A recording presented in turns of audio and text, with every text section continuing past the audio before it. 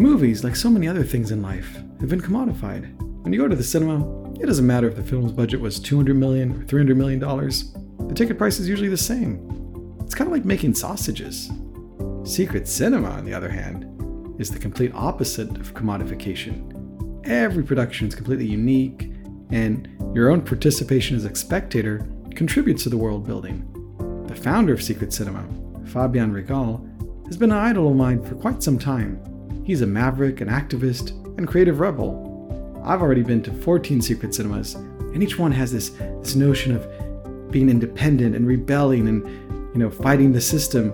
There's a lot of interesting political undertones, and the world always blows you away. In the old days, I remember buying a ticket to a surprise screening in a surprise location and showing up in some sort of quirky dress code and guessing what I'm going to see, inhabiting this incredible world and contributing to it with this personality profile that you usually get before you show up.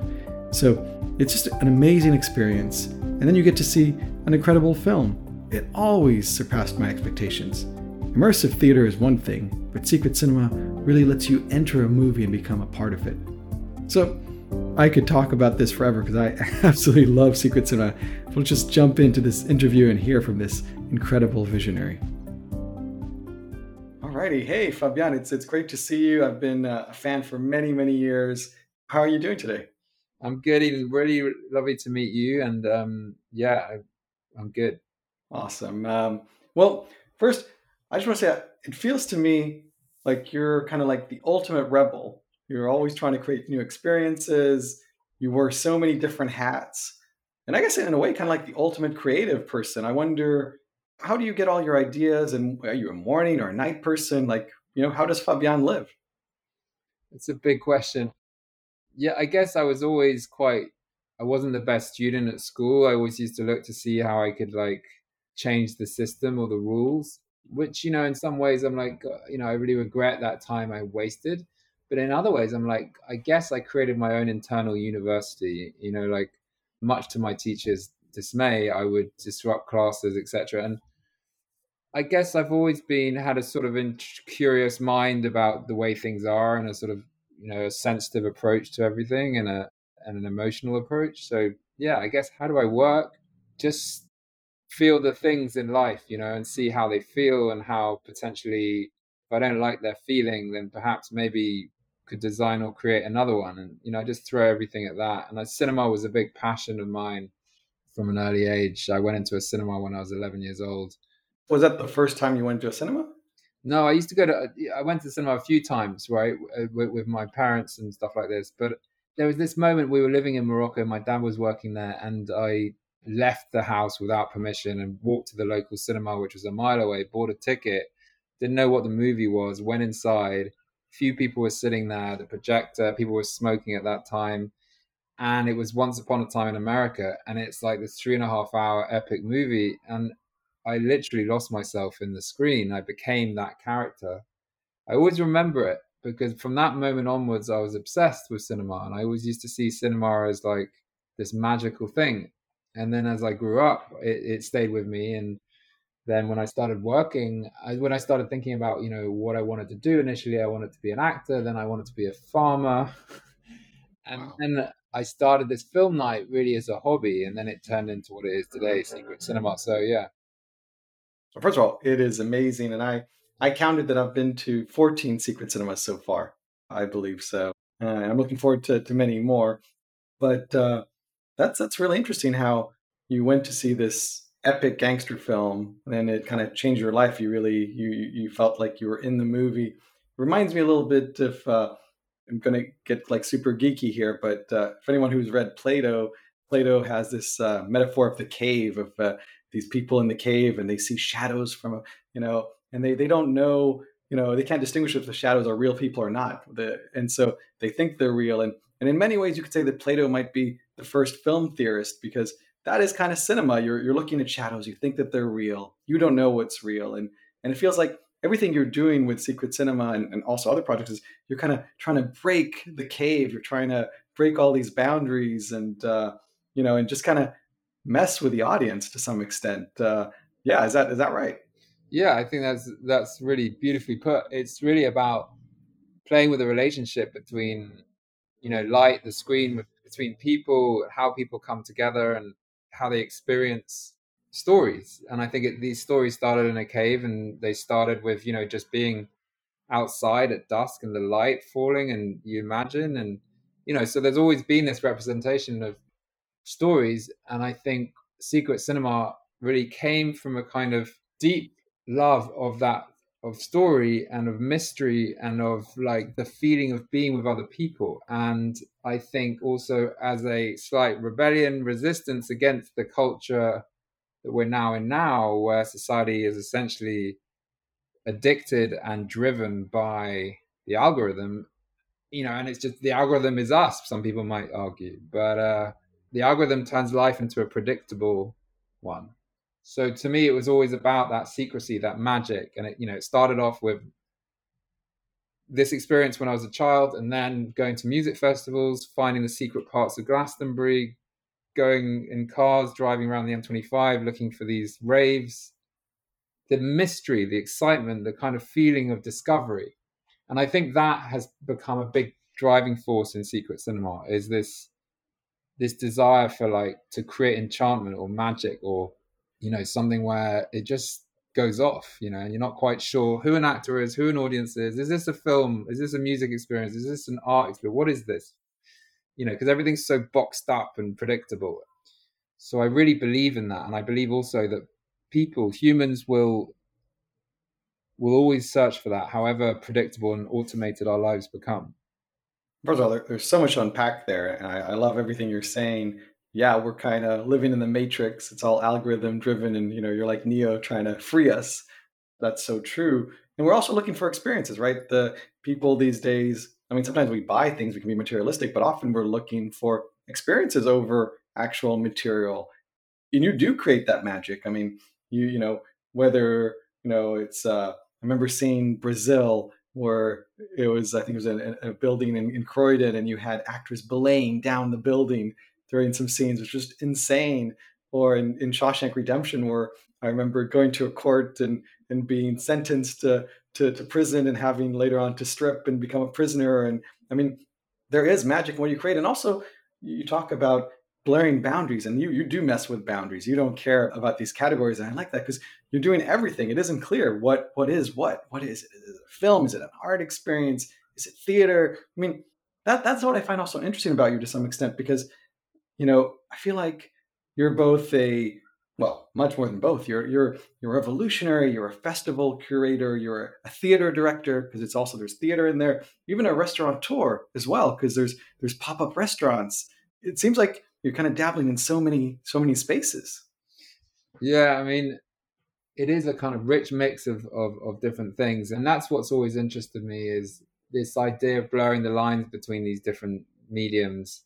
And it's really about also the team that I put together from the beginning, who also believe this. There's, secret cinema was an idea. It wasn't really my idea. It was more like kind of, I guess the idea of the audience, because without them, they wouldn't be secret cinema. And the audience wanting to be more than just a passive audience, and be active and taking part and break down the stage and all these things.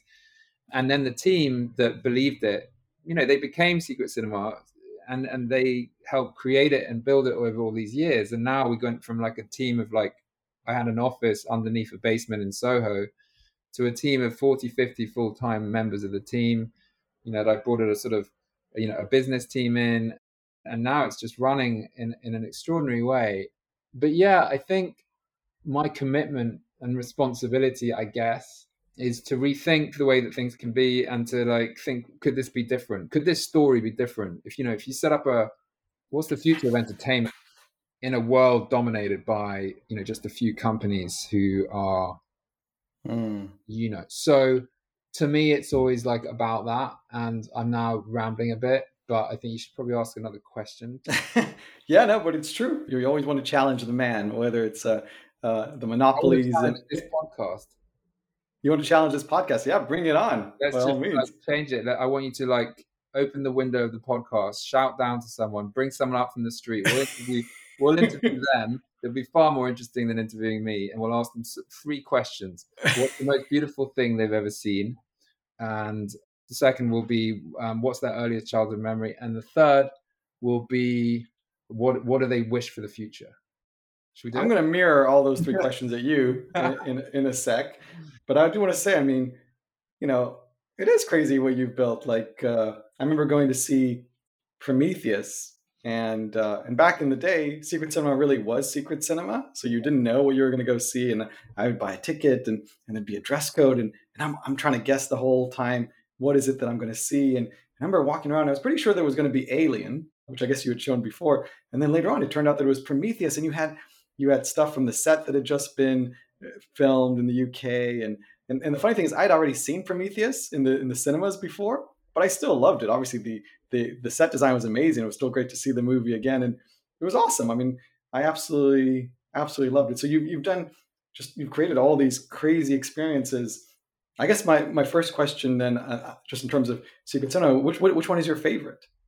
I mean, I have like lots of different favorites for different reasons, but it's difficult to say. I don't really have a favorite, But like, for example, Prometheus, like sometimes I think about just the insanity of putting one of these productions on. Don't think people realize there's a lot of feedback sometimes where people are like, oh, they're charging this amount of money for watching a film, and you're like, you don't get it. We took over 400,000 square foot building that was owned by a developer. We had to persuade the developer to give it to us for 6 months to turn it into a spaceship. Then we tried to convince Radiohead to give us the score of Kid A to become the soundscape. We had, Garrett Moore, who was the performance director on this. We had a team of 350 people. We had to convince 20th Century Fox to give us the film at the same time they released it in cinemas. Then we had to build 3D cinemas. And with a cast of 50, we created a huge, like, hydroponic indoor kind of nursery so we could bring plants to space to give, and it just goes on and on and on. And we bring all these partners. So the insanity of it is like everyone is like, a love story to that film and to that idea, but it's so much more than a movie. It's not really a movie. It's called secret cinema because cinema is life. And so this is like, maybe this is the way that we could live. Maybe we could take this story and then turn it and allow 1,000 people to go up to space. And then we could turn off all the lights during hypersleep. And then it became like Everything in the Right Place by Radiohead. And it's like, and then they came, like I've been hassling Radiohead for forever. I still am hassling them, but they ignore me now. But I don't. Great band. They're an amazing band. And they were so kind. Nigel Godrich worked with Emmett, our sound designer. And we said, can we just have the stems from Kid A? And they're like, yeah, you can. And so we just remixed them with Nigel and just layered them across the ship. So you had moments of like Idiotech in the ceiling. Like, it was really cool.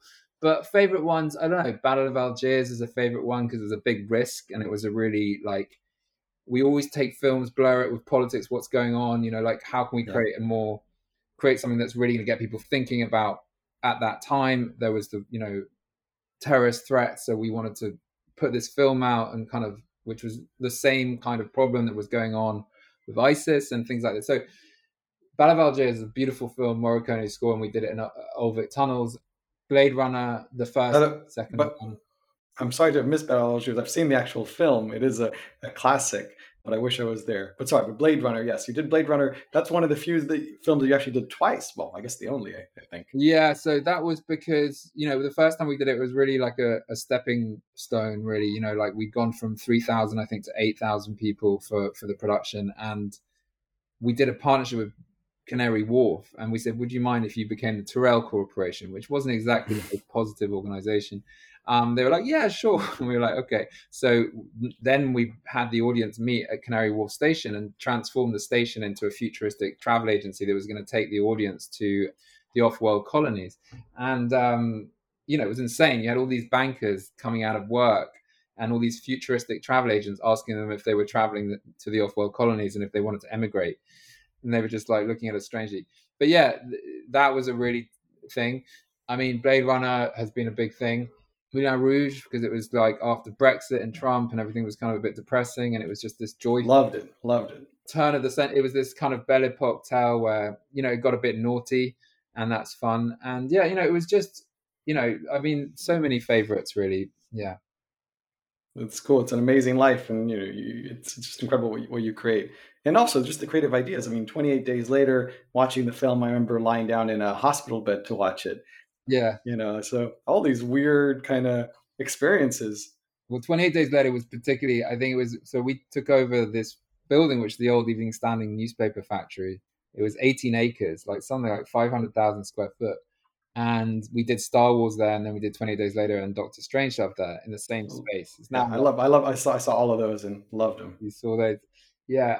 28 Days Later was kind of special because, it's this iconic British film, and, the story of it, strangely, is now happening. Well, yeah, Well, that's I know. true.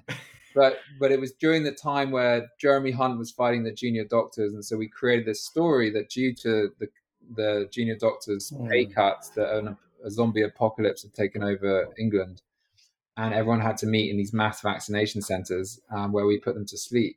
But then the vaccinations don't work, and so they wake up in this kind of like apocalyptic part of London, and they have to run through like corridors and like zombies attacking them. And then there was always this thing, much to my accountant's dismay and my technical director, where I was like, we were going to do the screening with seats, and then I was just like, no, we shouldn't do that. Let's buy 1,000 camp beds and let's put all the screens on the ceiling so that you're lying down on the ceiling and then the blood can trickle around you and this. And my technical director said, you're mad, but I can do it. And he did it. And it was, yeah, it was an amazing production, but it was quite expensive. Well, see, that's what I love about it. You're pushing the boundaries. All right, another weird film geeky reference. Eisenstein, who was a film theorist, he actually suggested that there's something more for watching plays, but to kind of mess with the audience, to put firecrackers or fireworks under the seats of the audience and have them kind of like erupt at the end of like a play or something like that. But the point is to do something that's really surprising, the audience doesn't expect, and you're constantly doing that. You're messing with people, and I mean, it's just amazing.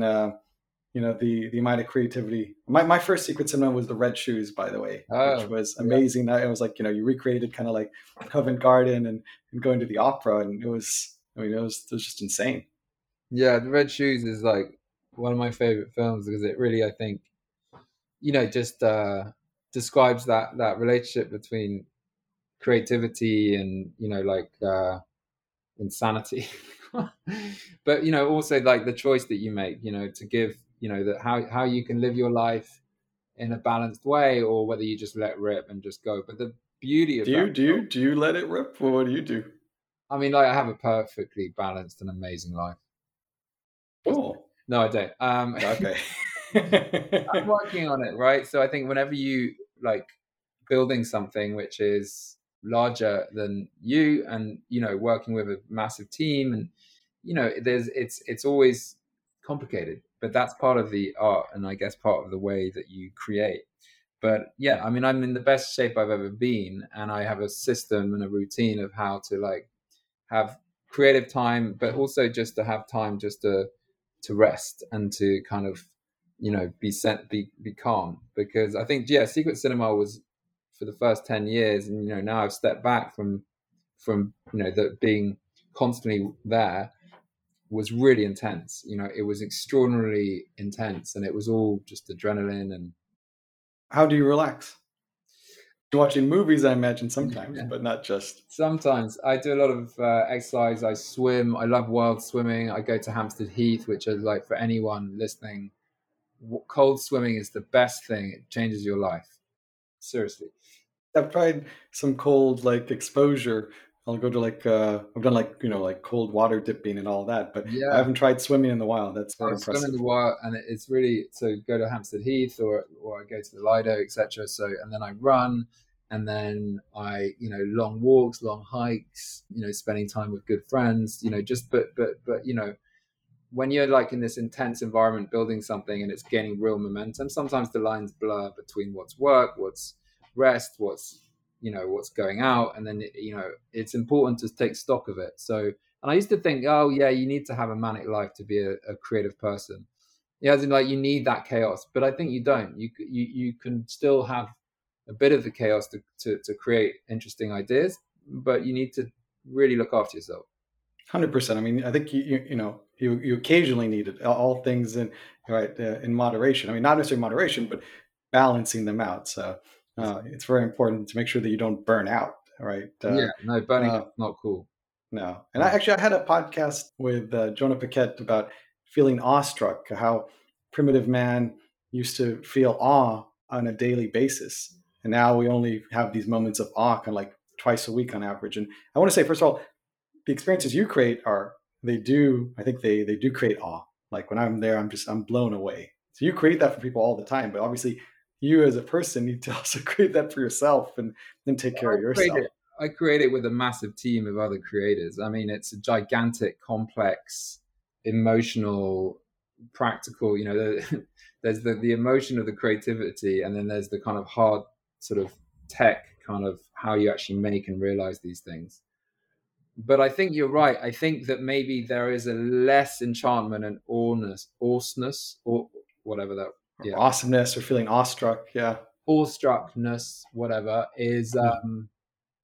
Yeah, I don't want to say it, but I think that, well, I do want to say it. Why wouldn't I say it? But I do think there is an opportunity post pandemic to change the way we think about our lives and how dominated we are by certain small screens and by social media and these things, which I'm not saying is all bad, but I think we can use this technology to be free rather than to be trapped. And I think that part of society is trapped within 100%. this construct. And even the technology companies, they know that. And it's not that they can stop it, because they can't, because it's all about us. We're using it, like a drug.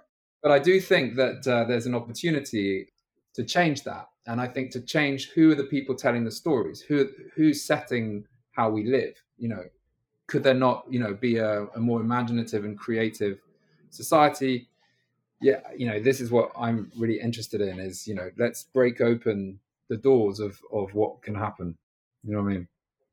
Absolutely. And yeah, it's so true. We are addicted to social media. We're addicted to these small screens. One of the things I love about Secret Cinema is you don't allow people to have phones Yeah, at the event, right? we put them in a little bag. It's the first time we did it with Back to the Future, where I was like, okay, we need to change this. We're going to build lockers for 5,000 phones. And again, my team looked at me and went, this is insane.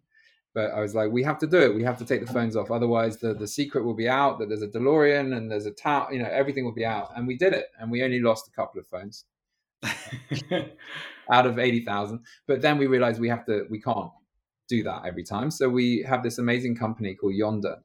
I think it's Dave Chappelle was the one who started it or was involved. Cool. He was so sick of people filming his shows. And you just trap in the phones and, but what I would love to do is just destroy the phones, like in a ceremonial stamp. No, but I'm joking. Obviously, we need our phones because otherwise, how would we get an Uber and how would we find our way home? We'd be entirely lost. This brings me actually to the concept actually of other types of festivals. I went to Burning Man 3 times, and back in the day, I don't know if it's still the case now, but you didn't have reception and the phones didn't do much. I think now they do have better reception. Burning Man, My center camp, they have where you get the ice. there you go, exactly. But that also is a very different type of experience. So have you been to Burning Man several times? Or? Yeah, only once. But I've been to Glastonbury a lot, and that's really, to me, that was the thing that really opened my mind to things. Yeah, because these are just crazy worlds to explore, basically, right? I mean, Burning Man is extraordinary, and I think it goes, it takes after the kind of situationist manifesto, like this idea of participation and creating a city in a desert. To me, what's really interesting now is like, what is the future of a city when we can be having an interview right now on a little screen, and what is the purpose of a city? And Burning Man is just a rich place to explore these new ideas. But sometimes I find, no, I mean, I love Burning Man, but, I'm just less interested in the kind of rave in the desert part, which is fun, but it's tiring. Sure. Absolutely. Well, that actually brings me to another question I was going to ask. Because you do all these different things really and wear a lot of hats, but have you ever thought of creating, maybe it's boring, but creating a permanent space? I mean, you mentioned being a farmer at some point potentially, but I don't know, I don't know what that would be, that permanent space. It could be a lot of things, from a restaurant. Maybe again, that's too boring. You already have restaurants, but I don't know. Or even before you even answer that question, I wonder, have you tried escape rooms? I mean, that's kind of simple, but that's another experience that has kind of gained in popularity over, I guess, the last like 10 years. People didn't really do escape rooms 20 years ago. You know what? It's weird. I've never done an escape room. I mean, maybe just because yeah, I spend so much time building these worlds. Much richer than any escape room I've ever been to, I should say. Oh, that's kind. But yeah, so I always find it interesting also that we talk about experiences, or like immersive culture and stuff. It's like experiences is like bottling up life into chunks that you sell. Mm. um that puts it in a bad way, but what I mean is that to me everything is life is an experience, right? And so if I go out and experience something, find myself in an immersive world or a story, or go and see a play or a film, I've always find it fascinating, like about the fact that we call them experiences. But anyway, what was your question? Would you ever want to create, I don't know, some sort of permanent space? I mean, I know you've got shows that have started to travel now. I know there Yeah, was a Casino Royale went to China from the UK, China but and Stranger Things went to LA. to LA. Yeah, I love Stranger Things, by the way. That was awesome. I loved it was that'll bring us to another topic in a bit, but the yeah. fact that you actually did something that wasn't a movie and you actually had to create, like, you had this amazing kind of 360 film that was made just for that. But yeah, this idea for permanent space, I don't know. Maybe, like I said, maybe that is too restrictive, too old school. But I wonder if you ever would Definitely think of not doing. old school or restrictive, and actually, it is very much the what I've been working on for the last few years is my next venture, which is called Lost. And the premise of this is, in a world which is predictable, which is where the main space that we hang out is online and on social media, and the importance of the physical, and the importance of community, and the importance of artists being free and not owned by just a couple of companies. Lost is going to rethink and perpetuate a kind of, not only create a space for artists and audiences to come together that is like different, but also rethink what theater is, rethink what a cinema space is, what a music space is, what a hotel is. Like, we're going to really explore that. So Lost started with the release of this film Les Miserables, where we worked with Black Lives Matter and we released the film in an old cinema, but we gave the film to these young kids to release because we wanted to sort of, the film was about youth and police brutality, and we wanted to really demonstrate that, this film needs to be seen. Didn't you also screen a film in France? I think also where you had. I think there were a lot of illegal immigrants trying to come into the UK or something at Yeah, some yeah. point. So just throughout Secret Cinema's history, from the beginning, we've always taken the film and the message around the film, and then looked to kind of connect either with a social cause or a charity. During the time of the refugee crisis, the continued refugee crisis, when they're at this jungle camp, an hour from London, there's this camp in Calais where 5,000 people live in tents. It was just sort of extraordinary. And at the time, we were doing this Star Wars, right? And the Star Wars is about refugees as well, like Luke Yeah. Skywalker having to leave his home and become a refugee almost. So we played with that. But yeah, I've always had this social action. And so Lost is really about that. It's like, what is the meaning? Like, what do we want to see change? And could art and entertainment not be that change? So yeah, we're very much, I really, right now is always about pop up and doing something for 6 months to a year. Whereas now I'm building this new project, which is very much about space. It's very much about artists, and our first space is in the works. So yeah. Well, as soon as that comes out, I'm definitely, I can't wait to see it. I'm in. I should say, by the way, also in terms of permanent spaces, I mean, it's interesting to think about odd museums. I don't know if you've heard of, but there's the Museum of Jurassic Technology in LA, which is like this really bizarre space, and you don't even Oh, actually I really know what you're seeing, but it's an amazing museum. I've always wanted to see it. I've always wanted to go, and for some reason, every time I've been to LA, it just hasn't happened. But I'm going to do it next time. Everyone like that I meet that's interesting always says it, and Yeah, it's super underground. So yeah. yeah, yeah. It's on the way to the sea because I'm always staying in east of LA. That's right. It's quite east. It is Yeah, quite east. yeah. I Um, go to that definitely. you got to do it, but also, I mean, I want to say it's interesting. So the permanent space, that sounds cool. Whatever you do, I'm sure it's gonna it's going to be cool, and you will continue experimenting. But also within this like immersive theater space, like I said, Secret Cinema is unique, but there are other amazing organizations. I've been to some productions of Punch Drunk, and they, for example, Sleep No More in New York, where you wear a mask and you can't talk to people, and that's very different. I like to be able to interact, but that's also quite cool. And I also went to see the Drowned Man, and that reminds me a bit. You had The Handmaiden, which was an amazing film. I went to go see that, this amazing Korean film, but also there you couldn't talk. That was interesting. There was a bit of a similarity. Well, I mean, Punch Drunk, I mean, Felix I know quite well. I first experienced Punch Drunk late one night at a festival called The Big Chill. And, Felix is really one of the pioneers of this. And I mean, he is the pioneer of the theatre side of things. So I think Secret Cinema is really more on the cinema side. But really, there's some beautiful crossovers between the two organizations. But what Punch Drunk does is different. And it has this other side, this sort of, where you wear a mask, where there's this anonymity, which is kind of quite interesting, and you sort of like watch these scenes and these worlds, and you become part of them in a different way. Secret Cinema, we wanted to kind of allow the audience and the performance to have the same power, which is I love. a risky thing to do, and it's taken a long time to get it to where it is today, where that blur between the audience and the performance is strong. You really, as an audience member, you become a character within that story. And often, like, I'm like, who's this actor? I didn't realize we had this. Oh, it's not an actor.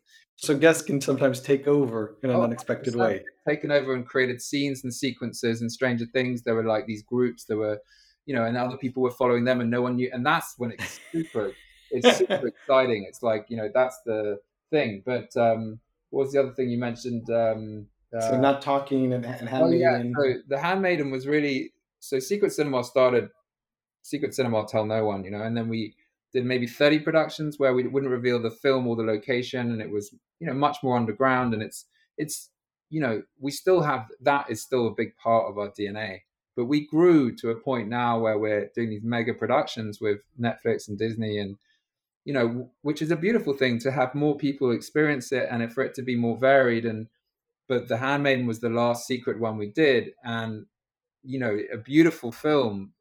Really rare to see a film that is a gay film, really, essentially, on the screen, that is really telling this beautiful love story, and also unapologetically erotic, and in a world where pornography has really taken over, that it's become, that is the sort of the culture around sex, whereas we've lost a part of, I think. So it was really interesting to take the premise that the audience were coming to this ceremony that the master was holding of these poetry readings, of these readings, and they weren't allowed to speak unless the master allowed them to do so. So there was this sort of dominating thing going on, and people had to like write messages to each other, and to order a drink, they'd have to give a piece of paper to the bar. But for, and a lot of my tech team were like, no, you can't do this. They're not going to listen. They're just not going to obey. But they did. And it was extraordinary. For 3 hours in London during, no phones, people just didn't say a word to each other. And you know what? They started looking at each other in a much more confident way. It was fascinating. It was like really fascinating. And then we had the film come to life. And yeah, that was a really special event.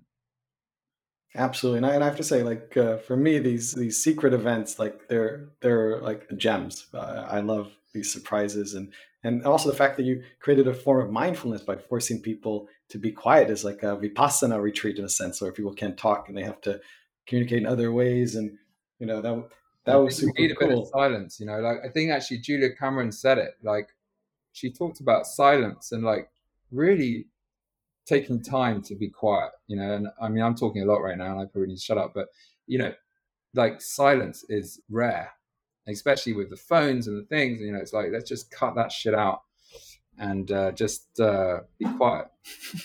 I agree. Before you shut me up, I have a few things to say, though. No, I know. I'm teasing.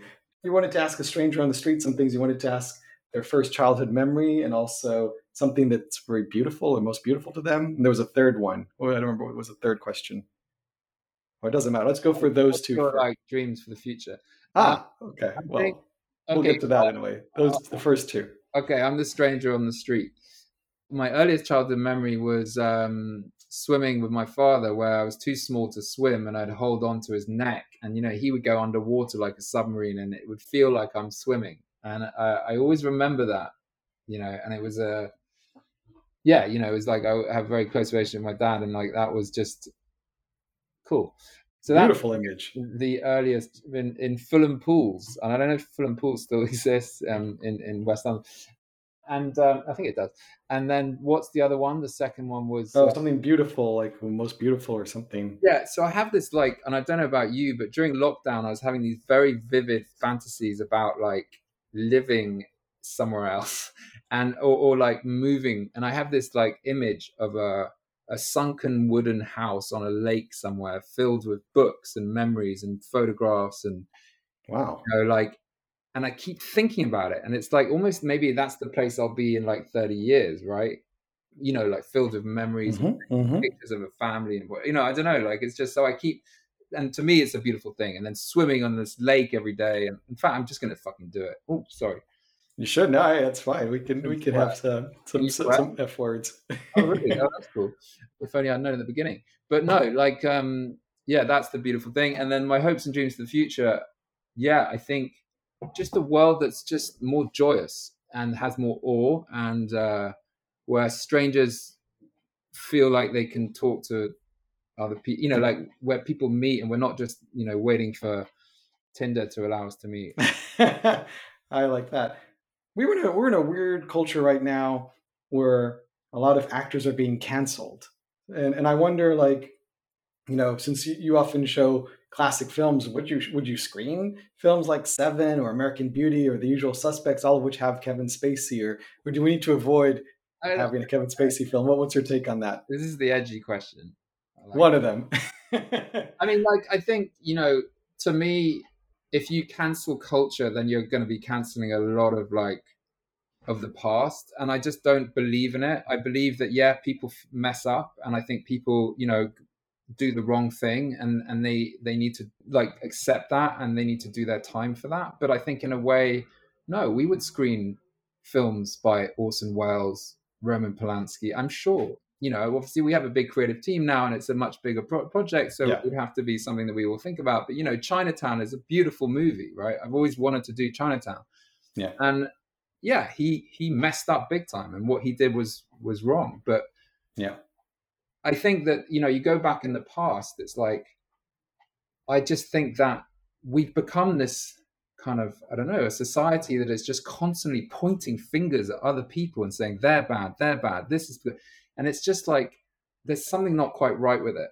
And I can't explain what the solution is, but I just know that cancel culture, like, yes, people, if they do wrong, they need to, accept that, and they need to reform. But canceling them, what if they proved that they could be back in society and do the right thing? Then well these are two issues, right? On the one hand, you've got this notion of redemption. When do they get to kind of come back? And then on the more extreme point, there's this notion that you have to erase this cultural memory, so you can't even go and enjoy like these classic films where they're, that they've already been made, these artifacts. But it's nuts to, I think, not to be able to go and consume them, as you say. I think to understand them, certain points in culture, that yes, there could be films that are quite risky and edgy, and you can watch them now, but you can't get rid of the film and just burn it. It's a big question. But I think that there is a really dark and aggressive and part of social media that I think is just wrong. But again, it has to be there, and it's part of what we're all living now. But it's like, it's like, I really believe that there can be another way. And so another way of communicating without, killing everyone, or, being so hard on everyone. I agree. Another slightly edgy question. I remember seeing Shawshank Redemption, which was amazing. But I do wonder, to some extent, that was an 18 plus production. How do you know when you're pushing the boundaries, like when there's too much in terms of like, the actors kind of had to harass the visitors, and I have to say they were usually harassing guys rather than gals, which I don't know if I should say that that's more cool or not, but and obviously the movie is more about guys being harassed in prison, right? So that makes sense. But how do you know that the actors won't go too far, and how they harass the visitors, the guests is one question. Well, I think, the idea behind Secret Cinema is to create a world that's truthful and has integrity to the story of the film. And this was a film about prison. It was a film about convicts going into prison and a man who was unjustly accused and put into a prison. We worked with Amnesty International. We took real life cases. We blurred the lines between this being a kind of entertainment to art to activism. And to me, we have to make it real. And the idea is that the audience all became men. So the idea is that it was a male prison. So the women became men. And yeah, it was quite edgy, but it would have been insulting to the story and also to those that are looking to rehabilitate, reform prisons or abolish prisons, which I think I'm one of those people that prison it doesn't work. In the same way, the drug system doesn't work. Anyway, let's not get into that. So we wanted to make it real. So I think we have to do it justice. And to do it justice, you have to go far. But we have a team and an amazing group of people that can understand if the actors are going beyond. But the actors all have agency and they all have their own ability to control things. And, but yeah, it was quite an edgy production. But I think people loved the truth of it, Oh, I did. I'm just saying, I feel like in terms of insurance, it might be a harder thing to pull off in the States where things can be more touchy. There's culture also plays a part to some extent, but I loved it. I know, but I also know, yeah, for some people it might have been a bit too rough. So it's complicated. That's what I love about it. So I didn't have an issue with it, but I know that these are very edgy things to have. And I remember a scene where we were walking through these showers, and there's a prisoner, an actor who's nude, that's being beaten by I think like a warden or of sorts, yeah, and a new fish was beaten and bleeding. Obviously, it's fake blood, but there's blood, and they're naked, and you're walking right by that, and next thing you know, someone's shouting at you. I mean, it's and you're forced to also remove your shoes and walk barefoot. And I remember it was snowing outside, so you had to walk for a little bit in the snow. It was intense. Yeah, I mean, I think it's, like when I watch a film like Shawshank Redemption or Battle of Algiers or One Flew Over the Cuckoo's Nest or any of these kind of films that really, they really move you, and they're like, you question, you come out and you go, is prison, is it the best form of rehabilitation that, this system, is it, could there be another way? And so it has to be real. And so, yeah, I think having that man being beaten in the shower as you went in was a bit of a wake up call to say that, look, this is real, like, it's obviously not real, but it is real for tonight, because in the same way, you step into the world of the film and you either believe it or you don't. So same with performance and theater, and that was an amazing production. Simon Evans, who has gone on, like he's just a really established filmmaker now. He's just did a TV series. Your dog just came in? He wanted to just add a few comments. Bugsy looks so sweet, and obviously you did Bugsy Malone with Secret Cinema, which I missed. I didn't see that. I wish I had. Yeah. Is that who Bugsy's named after? I mean, like my grandmother had a dog called Bugsy, and so I remember from a child. But then, yeah, Bugsy Malone was one of the first Secret Cinemas, and he looks a little bit like a grifter, like a hustler. Oh yeah. I like him. You were saying he looks a little bit like a meerkat when you have him stand up. I just had him trimmed, you see, for the summer, so he just looks a bit kind of like a meerkat, doesn't it? So cute. Yeah. He's so cute. So dog person over cat person. I don't need to ask that, right? Cat, but I couldn't deal with its arrogance. So I just those selfish bastards. No, I didn't really. I loved cats as well, but I prefer dogs. Me too. I mean, both are cool, but yeah, dogs, they're unconditional love, right? All the time. Exactly. Lots of physical attention, which is pretty awesome. You ever take him wild swimming with you? Yeah, he came in. Well, he went swimming in the sea with me. I told him to wait, and then he just came in. It was quite, he was only about 2 months at the time, actually. Wow. But yeah, no, he does like swimming, but I try not to let him swim in the ponds in Hampstead Heath, because otherwise he gets crazy. Obviously, you've had a lot of Secret Cinema events. You also had a Secret Music event that I went to, which was with Laura Marlin, which I loved, and that was built around a performance. Have you thought of doing anything around a book, for example, or I don't know, or some other type of secret event?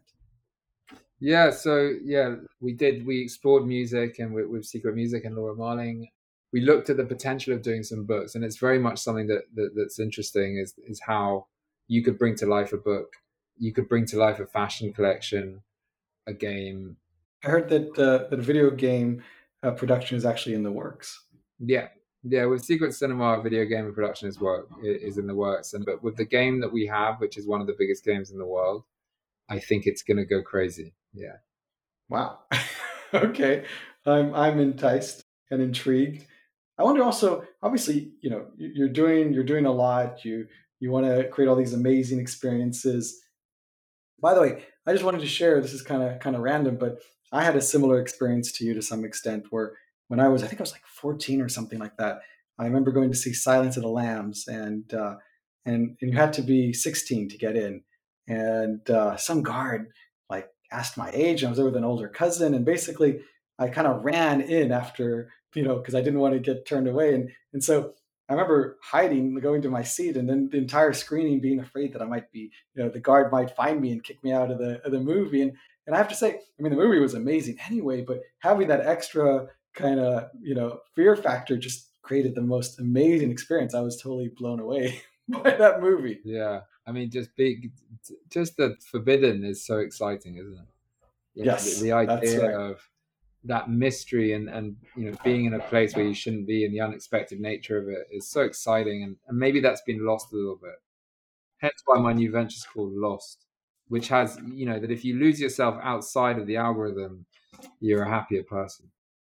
Absolutely. Well, I want to get lost on, and I want to break some taboos, and I want to know more about Lost. How should people know more what you're up to? What is the best way to follow you? I mean, I think you've got an Instagram account, but I don't know Yeah. what is the right soapbox for people to go and I mean, kind of observe. yeah. So my new venture is called Lost, but the paradox of it is that it's not on social media for the reason that I've explained. But there, you can go to lost.org, and it's we're going to reveal elements of it, but it will really be emotionally broadcast through secret streams that you'll find in different parts of your vision. And it will come to you like an emotion, I hope, and not necessarily in like, click here, come here, this is the new big thing. Because it really isn't. It's a collection of artists, it's a collection of people wanting to create a lost world. So, but to go to lost.org and sign up we have a mailing list. That is our form of communication for now. And you can see what we did with the first film, L'Angélise Les Miserables, which we released with a group called Tribe named Atari, who are part of Black Lives Matter. And we created a sort of a world of film, music, art, dance, and spoken word, and gave these kids the opportunity to release the movie. The next project is kind of in the works, and you can find it at lost.org. Okay, so go to lost.org, sign up for the newsletter, and get ready to be kind of to find all these little breadcrumbs that will lead you Yeah, to but the Holy Grail. you're not going to find them on Instagram. Maybe we might hijack parts of Instagram to let folks know that there's a lost door which they can leave Instagram for a moment to discover things that perhaps they haven't been served as advertising. Maybe. Love it, absolutely love it. Well, I'm looking forward to getting lost. Cool. Cool. Hey, well, thank you so much. A huge pleasure, and yeah, just everything you've done is tremendous, and I can't wait to see what you do with Lost, and obviously what Secret Cinema does, and I'm sure you're going to create some amazing things that we probably don't even have words to describe yet. Well, thank you, and likewise, I love your podcast, and I think that you're, it's really refreshing to hear some of the people you interview, and it's always an inspiration. So thank you for including me, and I really appreciate it. Well, it's been a huge privilege. Thank you.